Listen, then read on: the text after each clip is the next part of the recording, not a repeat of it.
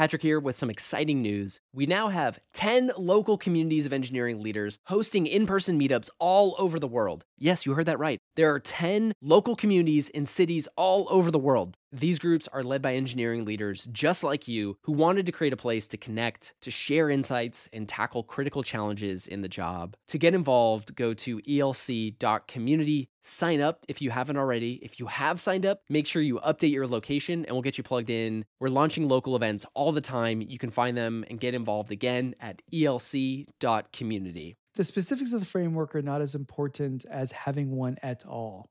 Create some ruler. Like if you're a snail and you're trying to inch your way towards the head of lettuce and you're trying to measure whether or not you're making progress every day, it doesn't actually matter whether or not you're using an imperial tape measure with inches or the metric system and a yardstick. You can make up your own ruler as long as that ruler is consistently being used over and over again. This is why I say it's important for people to have a framework, not necessarily any one framework, and that they come back to it.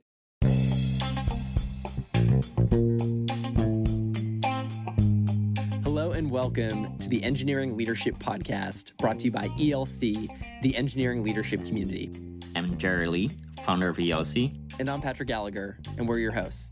Our show shares the most critical perspectives, habits, and examples of great software engineering leaders to help evolve leadership in the tech industry. There's a quote that illustrates the frustrating paradox we face in our career development. What got you here won't get you there. So what happens when you've hit a plateau in your career growth? How do you get unstuck? This question is what inspired our conversation with Quentin Clark, Managing Director at General Catalyst, where we discussed how to get your career and company unstuck at different scales and stages of your career. Quentin has had a wide-ranging career, having formerly served as CTO at Dropbox, as well as Chief Business Officer and CTO at SAP. Our conversation covers how to divide your time to create the right amount of room for growth, frameworks that you can use to benchmark your growth and identify where you might be stuck, and different approaches that you can take to get your company and the people you lead unstuck at scale. Enjoy our conversation with Quentin Clark. I was hoping we could sort of first begin by getting a little bit oriented to what we mean by getting unstuck. What do we mean by getting unstuck, and why is this topic particularly important to you? Yeah, I think one way to think about this is that every system that people are paying attention to, including ourselves, and then also including an organization or a business, the way that you get things to work and to scale and to be predictable is by training it to be predictable. We want predictable growth. We want predictable check-ins. We want predictable feature progress. We want predictable roadmaps. And the very nature of that is counter to the kinds of disruption that creates growth. And the danger for people and the danger for businesses is paying too much attention, if you will, to that operating and creating that predictability and creating those outcomes, because they tend to tamp down on leaning into disruptions and changes that are those opportunities for growth. And so you have to kind of start to create an intention, if you will, around balancing, hey, we want things to be smooth and predictable and deliver these results, et cetera. But at the same time, we need to create room and opportunity for the kind of disruption and challenge that will help create growth, help create opportunity for growth. And I think that's an applicable thought both to individuals in terms of how they think about their careers and manage, as well as organizations and as well as to businesses. Because I guess it's feel comfortable. You already know something. It feels good to stay in that state, both for individual and company. Yeah, I think that's exactly right. I mean, you used a good word. It's comfortable, but it's also necessary. Right? Like you're running a business, you can't just drop everything that's going on and be like, hey, let's go explore this other thing. Or you can't wake up one morning and say, I don't really care about my calendar. I'm going to go learn to play the ukulele today. There's a sense not just of the comfort of the routine and the predictability, but there's also a necessity to it. There's a greater system, if you will, that is relying on that predictability.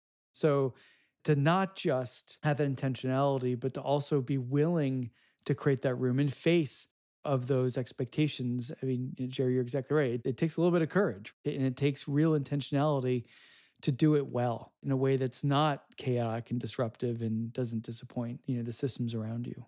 Let's assume somebody has sort of identified, I've over optimized for predictability and there's sort of this need for my own personal growth and development. How does somebody get unstuck? I think the first thing that people should think about is whether or not they've set an intention. I mean, human beings are amazing things. If we can measure things and create goals, like it's unbelievable what humanity has accomplished every time we've said we know how to measure something and we have a set of goals about how we want this to be and that we can measure progress against.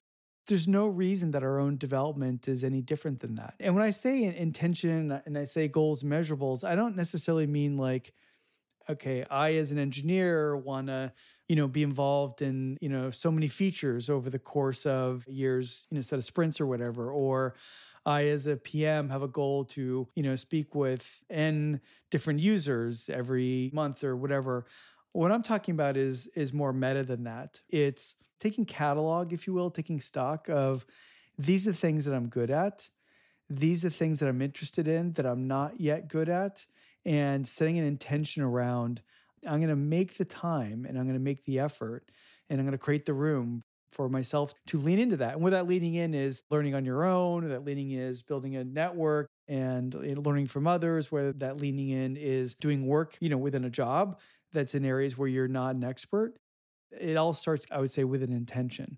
How do you divide time to spend on those few category of things you just mentioned? That things you already know or you're not good at, but you're interested, and the things that are potentially important, and you need to acquire those skills. Yeah. And part of this gets into the relationship between you as an individual and the organization that you work within. If you're going to approach learning in an intention of, I want to do this inside my work. If you're an engineer and you're a really good data engineer, but you haven't done much in machine learning, create an intention of like growing into that, learning into that.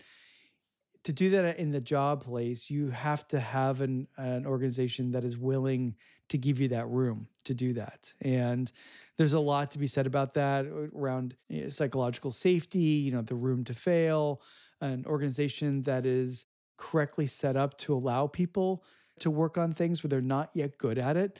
One of the frameworks that I used on and off in my career is this thought of 70-20-10. It's like 70% of the work you do, you should be good at. Like you're earning a salary, you're often earning equity, you're being paid. So there's something that the system's expecting you to produce for that salary. But 20% of your energy, a good organization should allow you to be working on things where you are not yet efficient. You're not yet necessarily competent. You're going to make mistakes.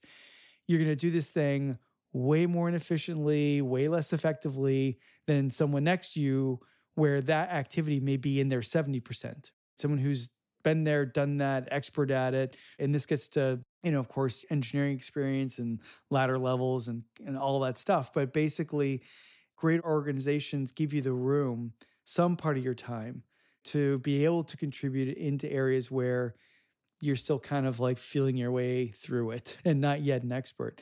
And then, of course, there's 10%, which is, it's just stuff that has to be done. Everyone should take on, we should just peanut butter all the kind of like work that no one really wants to do, but yet has to be done. As a manager, sometimes that was, I had to go in and I had to like approve expense reports and like approve budgets for capital purchases for data centers. Like, am I great at that? Probably not. Is it something I'm really like learning into and leaning into? Is because it's exciting growth area? Not so much. Does it need to be done? Yes, it needs to be done. And often it's a combination of just the seat you sit in. You have to be the one to do something.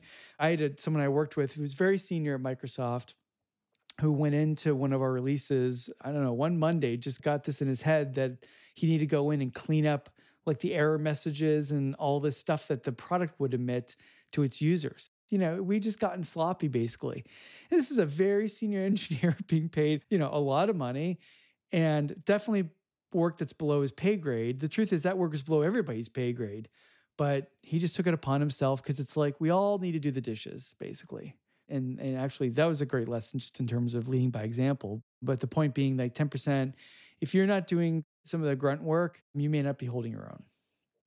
And I think there's so much to be said about, as a leader, modeling the way, even not being afraid to get in the trenches. But I'm guessing we'll sort of get into the balance of being mindful of the work that should be in the trenches versus other folks that could be or should be taking that on, depending Mhm. on the scale of leadership that you're at. The next question I was curious about, Quentin. So we talked about have an intention, make sure that you have room and effort, and then defining the 70-20-10 rule. Where have you seen, like most frequently, that engineering leaders are typically getting stuck in their career paths? What are some of the common friction or sticking points for them? So I think with regards to sticking points that as you progress in an engineering career, like what are the sort of natural points in the river where maybe the current naturally slows down a little bit and you gotta kind of row your way through it a little? I would say one axis is certainly every time you go through a scope of or scale of organization change, there's a tremendous amount of learning that comes with that. And after people have gotten to some mastery of it, that is a natural point where people start to get stuck, right? Like, well, why am I not being considered for an engineering director? I've been an engineering manager now for X years. Well, the question to ask yourself really is how have I shown that I'm still growing and learning and changing and developing as I've mastered this level of scale? Because it naturally, like I say, the river widens and the velocity of the water naturally slows down as a result. And so the nature of the organization change is not going to carry you along and push you to grow, which means it's up to you.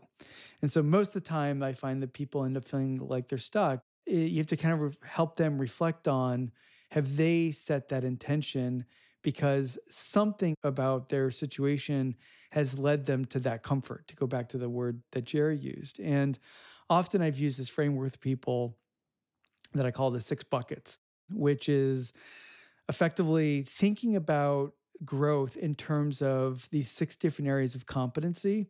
One of them is management, one of them is leadership. Those are obviously coupled, related but different. One of them is vision, one of them is strategy. Again, also related but different. Vision's more the we're going to climb the tallest peak on the planet.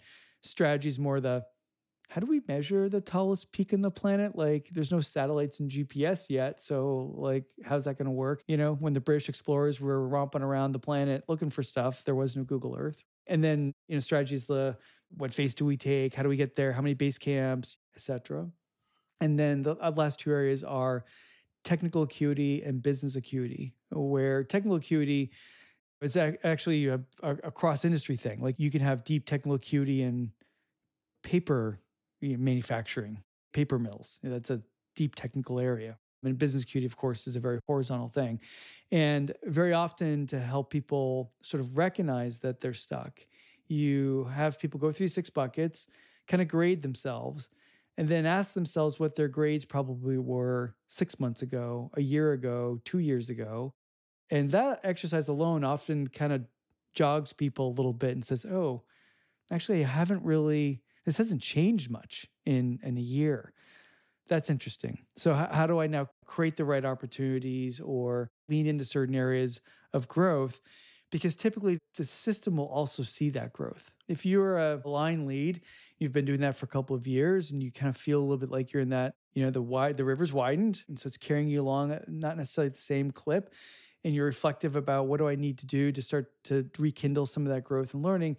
You can do things like get more involved, upstream in the business or spend more time on leadership, that mentoring and development outside your team, across teams, or you can take some time to go dig into other technical areas and start to have your team contributing into more areas of the product. There's all these different ways you can do that, but it all starts with the observation of the river's not moving quite as fast around me.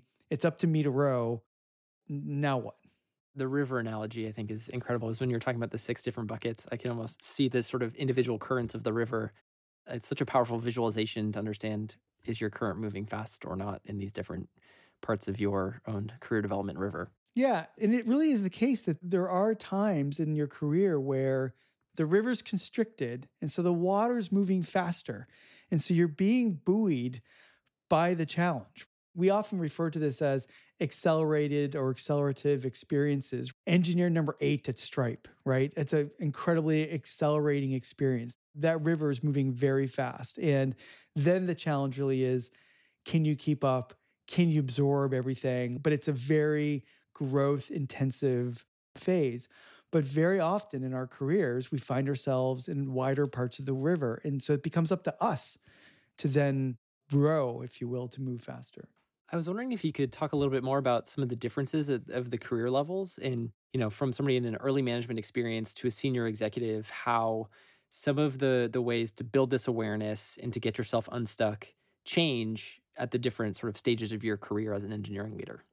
I mean, certainly at different scales, things are, very different. As a lead, the challenges you have to help people and your responsibility to that is very direct. It's very much you have one-on-one relationships with people and you have the opportunity to really help people understand where they are and move forward and give them that room, that 20%. That's up to you now, right? That's up to you as the leader to provide, as a manager to provide that room. It's up to you to help them develop a framework for them to challenge themselves and really encourage them to do that. It's up to you to provide feedback. And we can talk, kind of more about those things a little bit later. So to take, one extreme to the other, for example, at SAP managing 8,000 people or a Dropbox 2,000 people, I can't create that drive for growth and change with one-on-ones. It doesn't scale. I mean, I don't know how many years it would take to have 8,000 one-on-ones, but it's probably a while. So that's not the answer. So the question then becomes, how do these things scale? How do you drive that sense of wanting to get unstuck, so to say, right? To break through or to break down the cadences and the rhythms, keeping everything oiled, really well and working really well, and to create the room and the drive for more innovation. And the answer to that is a lot about culture and it's a lot about leadership. And some of it's about mechanics. So both those jobs, when I was at SAP, I created an organization, an effort called SAP.io, which was an internal incubator and an external seed fund that's still operating and deploying capital to this day and actually doing reasonably well. And at Dropbox, we create internal effort around incubations. And so that's what I mean by structural, because there's nothing like putting budget against values. As a leader, it's one thing to get up in front of people and say, hey, I want people to be feeling like they have the opportunity, the room to explore new ideas and whatever. It's one thing to say that. It's another thing to say, and I've created a mechanism for it to help catch it and to encourage it and to ensure that we don't just crush it with the machine that every day needs to be fed to keep the business doing what it needs to be doing. And so that leadership is important, the structure is important, and also the culture is important. And certainly it is the case. I've been fortunate enough not to work anywhere that had a culture that was very much against innovation, but I've seen them in my walkabouts of the earth and working with different companies and talking to people. I've definitely seen cultures that have basically an institutionalized pushback against change. And that is the other thing I think as you scale as a leader. And, when I say that, I don't necessarily mean like, CTO jobs. I mean like engineering manager jobs. This question of culture really is important. And it's not even just company culture and company values that are written on posters inside conference rooms. Oh yeah, conference rooms. That's something I've forgotten about lately. We'll get back to conference rooms one day. But it's not just like whether or not the company has a support for innovation and driving change and being curious, but how have you localized that to the team that you're overseeing? Because that's often where culture does not end up actually finding its way all the way out to the organization, is it gets stuck, honestly, in leaders who are not necessarily taking the opportunity to fully prosecute how that culture affects their team and sort of leading from that standpoint. Patrick here with some exciting news. We now have 10 local communities of engineering leaders hosting in-person meetups all over the world. Yes, you heard that right. There are 10 local communities in cities all over the world. These groups are led by engineering leaders just like you who wanted to create a place to connect, to share insights, and tackle critical challenges in the job. To get involved, go to elc.community. Sign up if you haven't already. If you have signed up, make sure you update your location and we'll get you plugged in. We're launching local events all the time. You can find them and get involved again at elc.community. I want to go back to the earlier things you mentioned, the 6 buckets. What I feel magical about that is at the moment you lay them out, I start to benchmark myself against those metrics. And I start generating right away visibility, awareness, and also a drive to wanting to improve. I guess a lot of time people don't have the metrics. Are there other metrics that can be relevant for getting people unstuck in terms of personal growth and career growth beyond those 6 buckets? Yeah, I think that everyone can create their own frameworks. The specifics of the framework are not as important as having one at all, is the message. Create some ruler. Like if you're a snail and you're trying to inch your way towards, the head of lettuce, and you're trying to measure whether or not you're making progress every day, it doesn't actually matter whether or not you're using an imperial tape measure with inches or the metric system and a yardstick.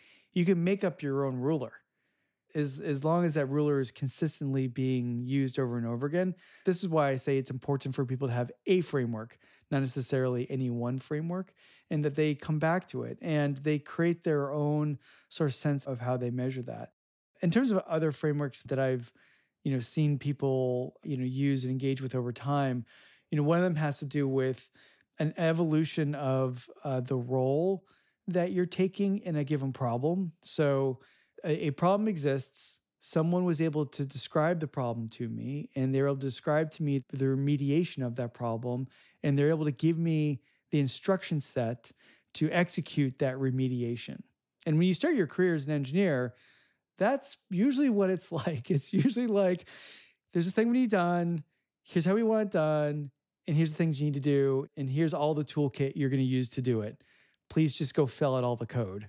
And then from my description, you can kind of see what those steps are in terms of maturing and evolving, where ultimately you want to get to the place where you're identifying the problems. And then beyond that, you start to ask yourself the question, how often am I anticipating problems that have not yet materialized?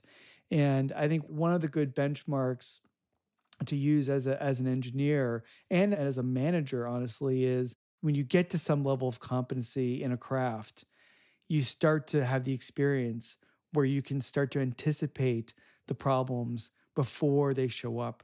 I'm working with a team today that I won't go into the details of because the investment's not announced, but they gathered this group of engineers that have the kind of competency where they've built a system that will scale, and it's going to scale for the next 5 years and the next million users. And I have zero anxiety about this whatsoever. And it's because they took people with experience, and that measure of how often can you anticipate problems that might occur applying this architectural principle to this problem space, or using these design primitives, whatever they are, whether we're talking about, data structures or communication system, whatever it is, but these architectural primitives, where are their bottlenecks going to be? And in the needs we're going to have over time, will those or will those not become issues? And so this incredible substrate can be laid down by these experienced people because they're able to anticipate those problems. And so it's one of the things that I think is a hallmark of people that have done a really good job. I talk about building careers as a pyramid, but laying down that pyramid. As you do that and you get a little further off the ground, one of the characteristics is that you can anticipate problems.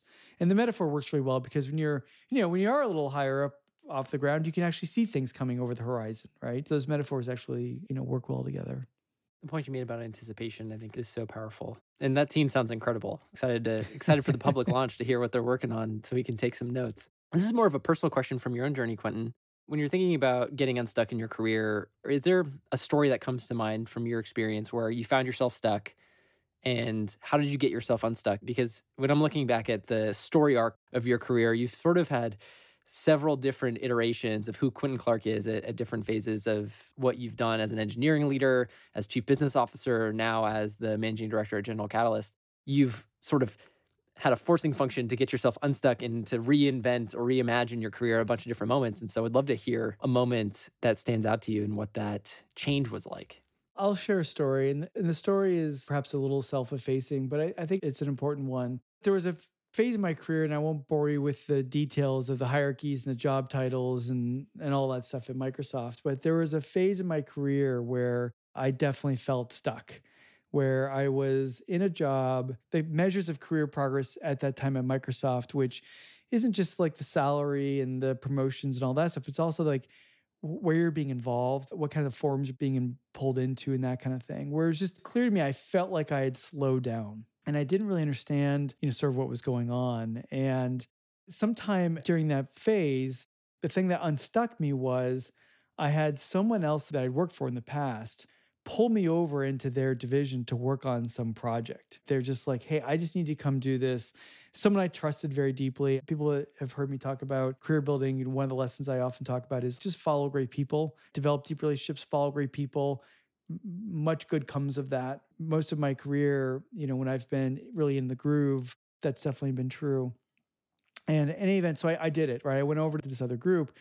But on paper, it was a step back career-wise, again, in that sort of time and place in the Microsoft machinery. And what I realized some number of months later was that I was stuck. I was stuck of my own making, and I didn't really even know it.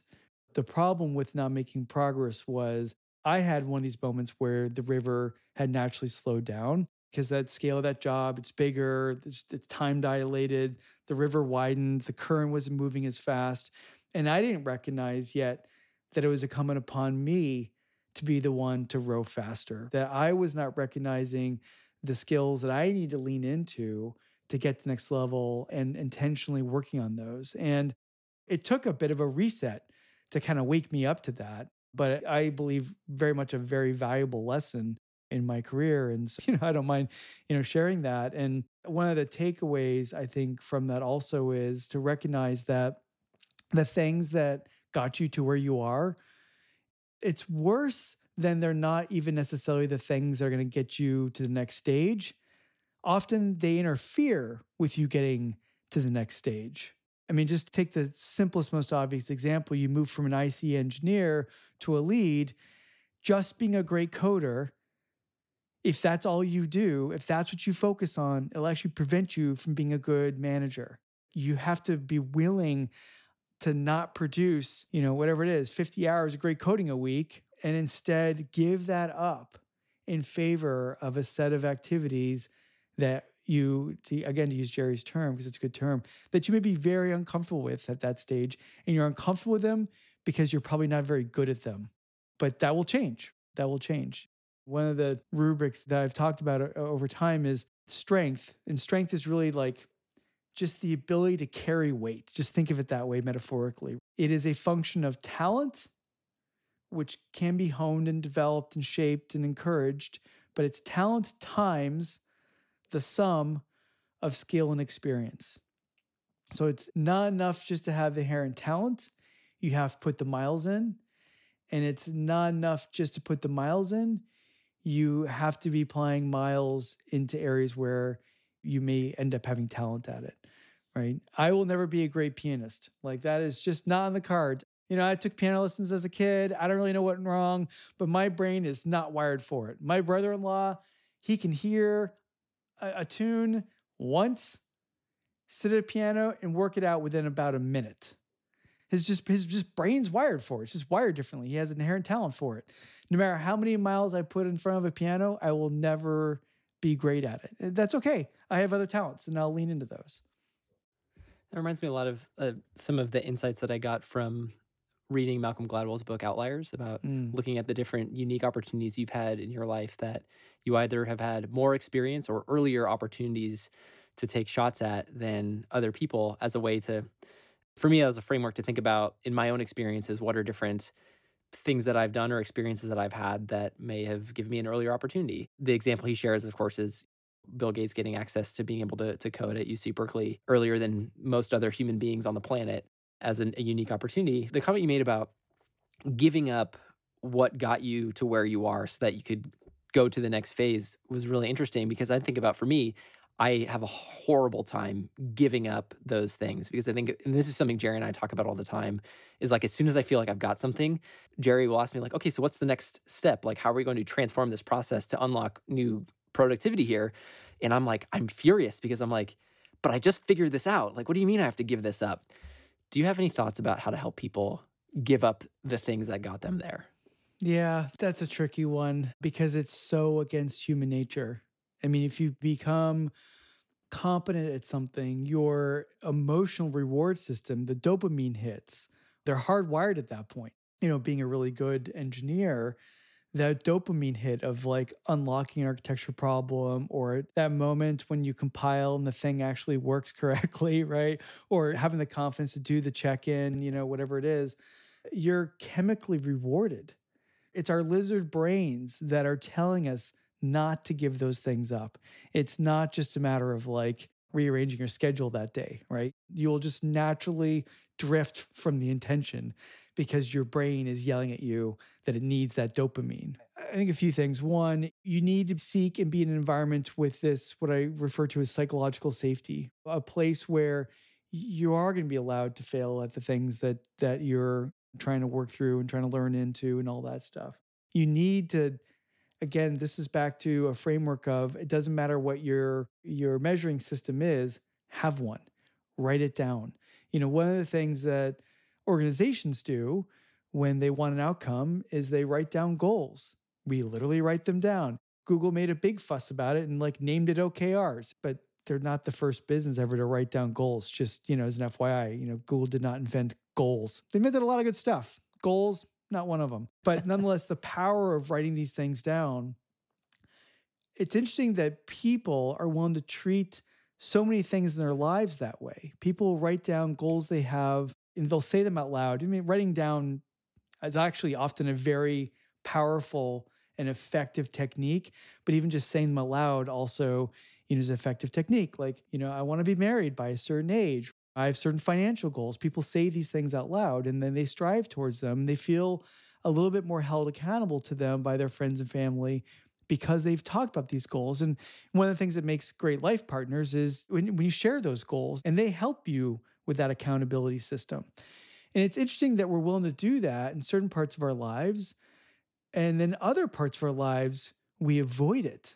Like we actively avoid it. And the thing I definitely encourage people to do is write these things down. It's okay if it's in some private folder somewhere. Like you can put it in a desk drawer, put it in your sock drawer. I don't really care so much where this thing is written down. I just think you should have it written down. The act of having to think it through enough to articulate it concisely enough in written form and have written it down is one of the steps that you can take. And I occasionally do this technique where, whether it's a mail exchange that triggered a thought or it's something else I was thinking about, I'll write myself a note and email and then I'll, control H that thing off into the future. And so 6 months, this piece of mail pops back up. And, more often than not, I read this thing and I'm like, what is this thing about again? Right. But, I figure it out.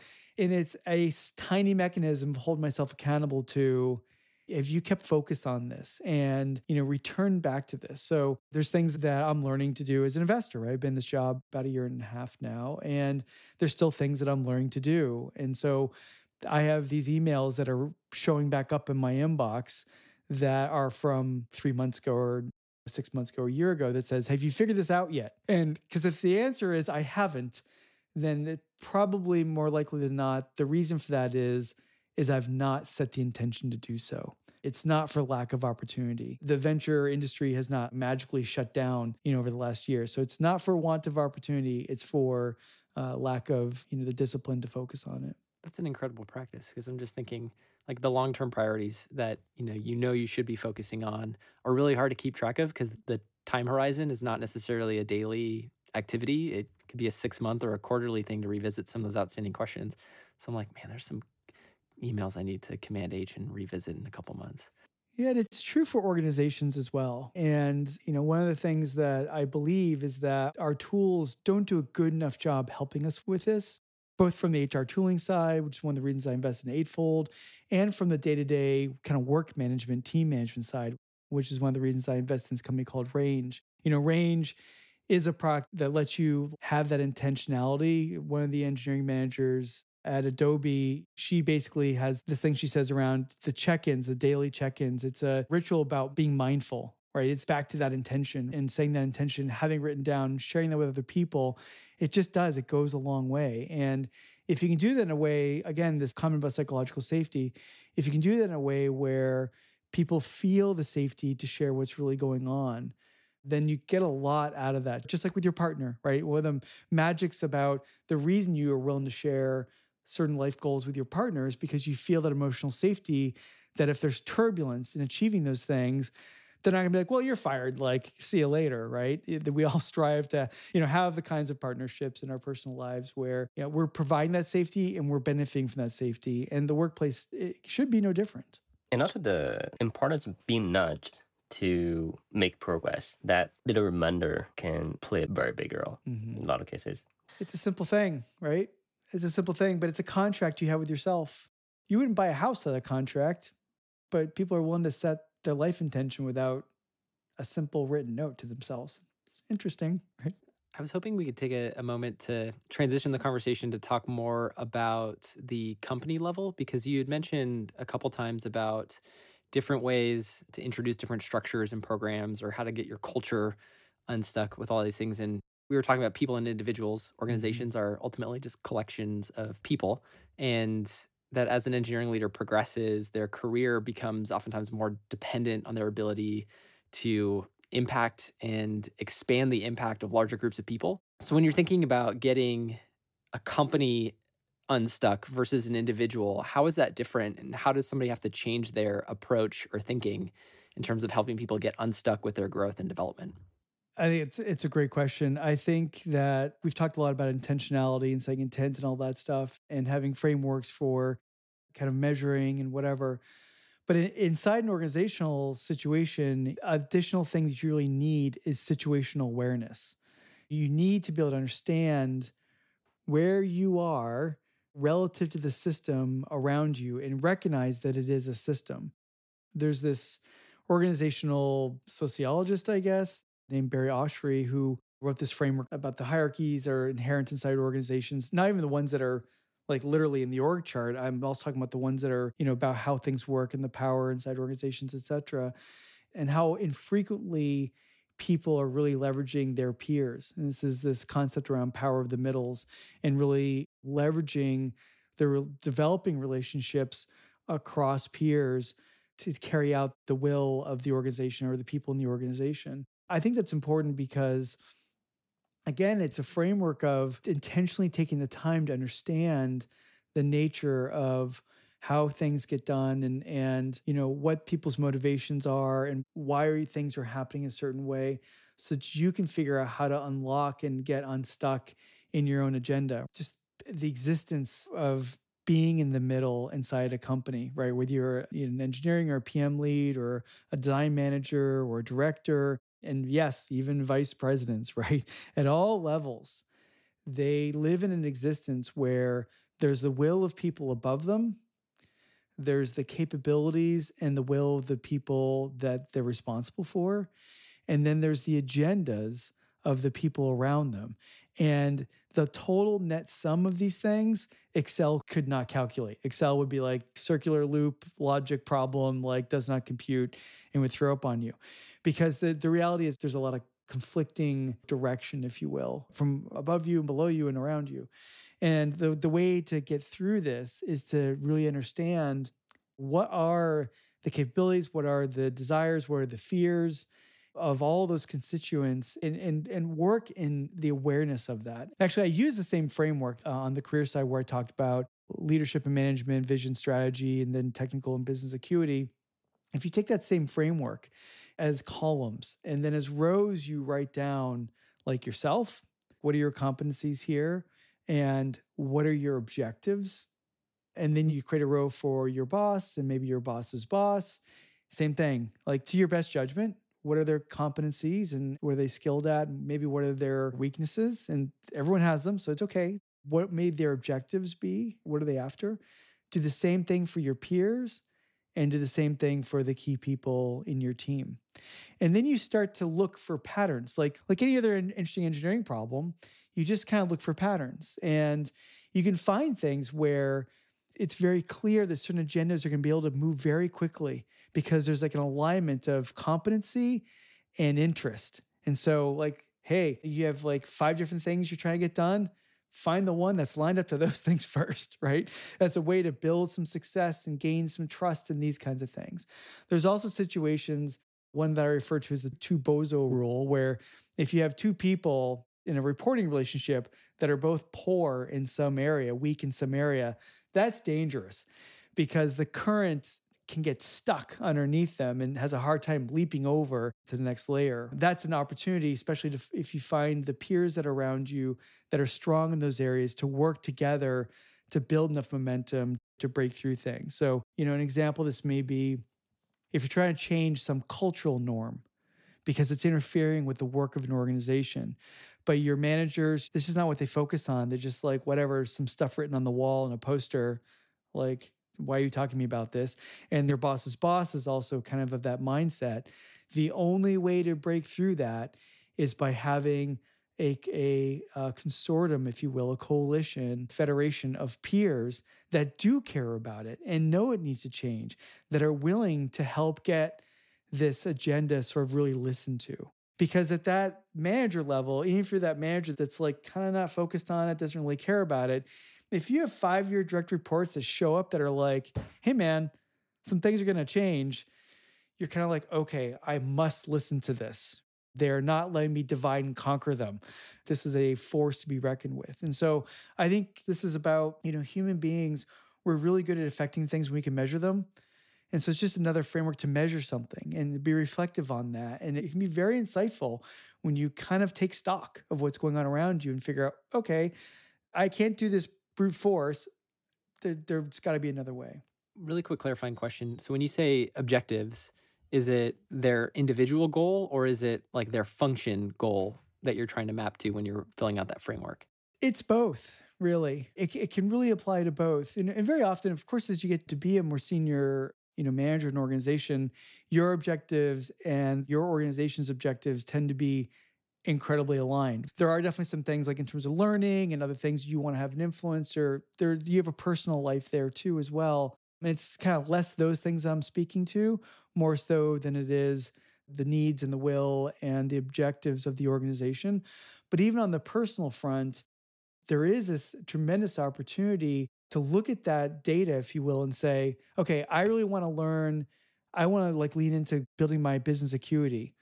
That's not who my boss is. Maybe my boss is just a very deeply technical CTO that doesn't spend any time in the business. And most of my peers aren't, which means I have to go outside the organization to do this. That mentorship is going to come from, I need to go form a relationship with, the head of sales or with a, biz ops leader or somebody like this, right? In order to kind of get involved in enough things and start to learn that better. Thank you, Quentin. I know you have a hard stop at 5. I just wanted to quickly reference and bring up your podcast, Equivalent to Magic. And so I just really quickly wanted to ask you, what have you loved most about some of your conversations on Equivalent to Magic? I appreciate you asking about the podcast. Equivalent to Magic is a podcast that my partner here at General Catalyst, Steve Herod, and I embarked on, I guess now several months ago. In fact, we had our first conversation about it before we were sent to shelter in place. That tells you how long it was in the making. And as you know, it takes a lot more work to do a podcast than it appears on the surface. But it's been just this unbelievable opportunity to actually help these leaders stop and kind of reflect and share a little bit about what they've learned. Because, you take someone like Jay Parikh, who's, running engineering up until recently at Facebook, his day-to-day life is get stuff done, get stuff done, get stuff done. It's not stop, reflect, and teach, right? And so one of the things that's been remarkable about the experience of doing that podcast has just been how open and grateful people are just for that opportunity to take that moment to give back in that way. That's just been very, very humbling. It's been a lot of fun to work on. That's great. Jerry and I are big fans of the show. Well, thank you. And also, you fall under that category of somebody who is taking the time to reflect and to teach. And so for that, Jerry and I are both incredibly grateful for your time and for sharing all of your lessons and insights with everyone here today. So happy to do it. Patrick, Jerry, great to see you guys. Here's a quick recap of our takeaways from our conversation with Quentin Clark. To get any system to work at scale, you need to make it predictable. But growth requires change and disruption. What got you to where you are, as Quentin says, is worse than it won't get you to where you want to go. It may actively interfere with getting you to the next stage. So to get unstuck, means being deliberate and intentional with creating room for your growth. So how do you get unstuck? First, set an intention. Where are you interested in improving? Are you committed to creating room and investing the effort to improve in that area? Then define a specific goal and how you're going to measure progress. What's important here is that you create a framework, not necessarily any one framework, but a framework to give yourself a benchmark. For growth within your current job, try applying the 70-20-10 framework. Allocate 70% of your time to work you're good at. Spend 20% of your energy on areas where you're not yet an expert, and 10% on the stuff that just has to get done. To identify where you might be stuck, examine your growth with these 6 different areas of competency, and those are management, leadership, vision, meaning what do you want to accomplish, and strategy, what's your plan to get there, as well as technical acuity and business acuity. Give yourself a grade in each area right now, and then ask, what was my grade 6 months ago, 1 year ago, 2 years ago? This exercise will help you spot trends in areas where your growth may have stalled over time. Another practice to help you get unstuck: build accountability mechanisms. Write your goals down, share them publicly with other people. Write yourself an email to be sent back to you 3, 6, or 12 months in the future for you to revisit. As a leader, your job evolves over time, where you then become responsible to help others get their growth unstuck at scale. Ensure your team has the room to spend 20% of their time on growth, and help them develop their own frameworks and benchmarks to challenge themselves. One-on-ones have hard limitations for impact. To drive growth at an enterprise scale, put budget behind your values and focus on systems and mechanisms like incubators and innovation weeks to prioritize opportunities for growth across your organization. And to help your company get unstuck, try the framework to map your organization's competencies and objectives. Create a spreadsheet, and on the row, list out all of the people, so your boss, your boss's boss, that PM that you're collaborating with, and then create a column with the questions of, what are their motivations? What are their desires? What are their fears of each of those people? And then look for the patterns. What you might find is that you're able to see the roadblocks and get visibility into where there's natural alignment, and then progress becomes easy. And that visibility will help you get unstuck. And if you enjoy our show, be sure to check out Quentin's podcast, Equivalent to Magic, where they interview people behind some of the most influential companies and tech platforms. And you can find the link to Equivalent to Magic in our show notes.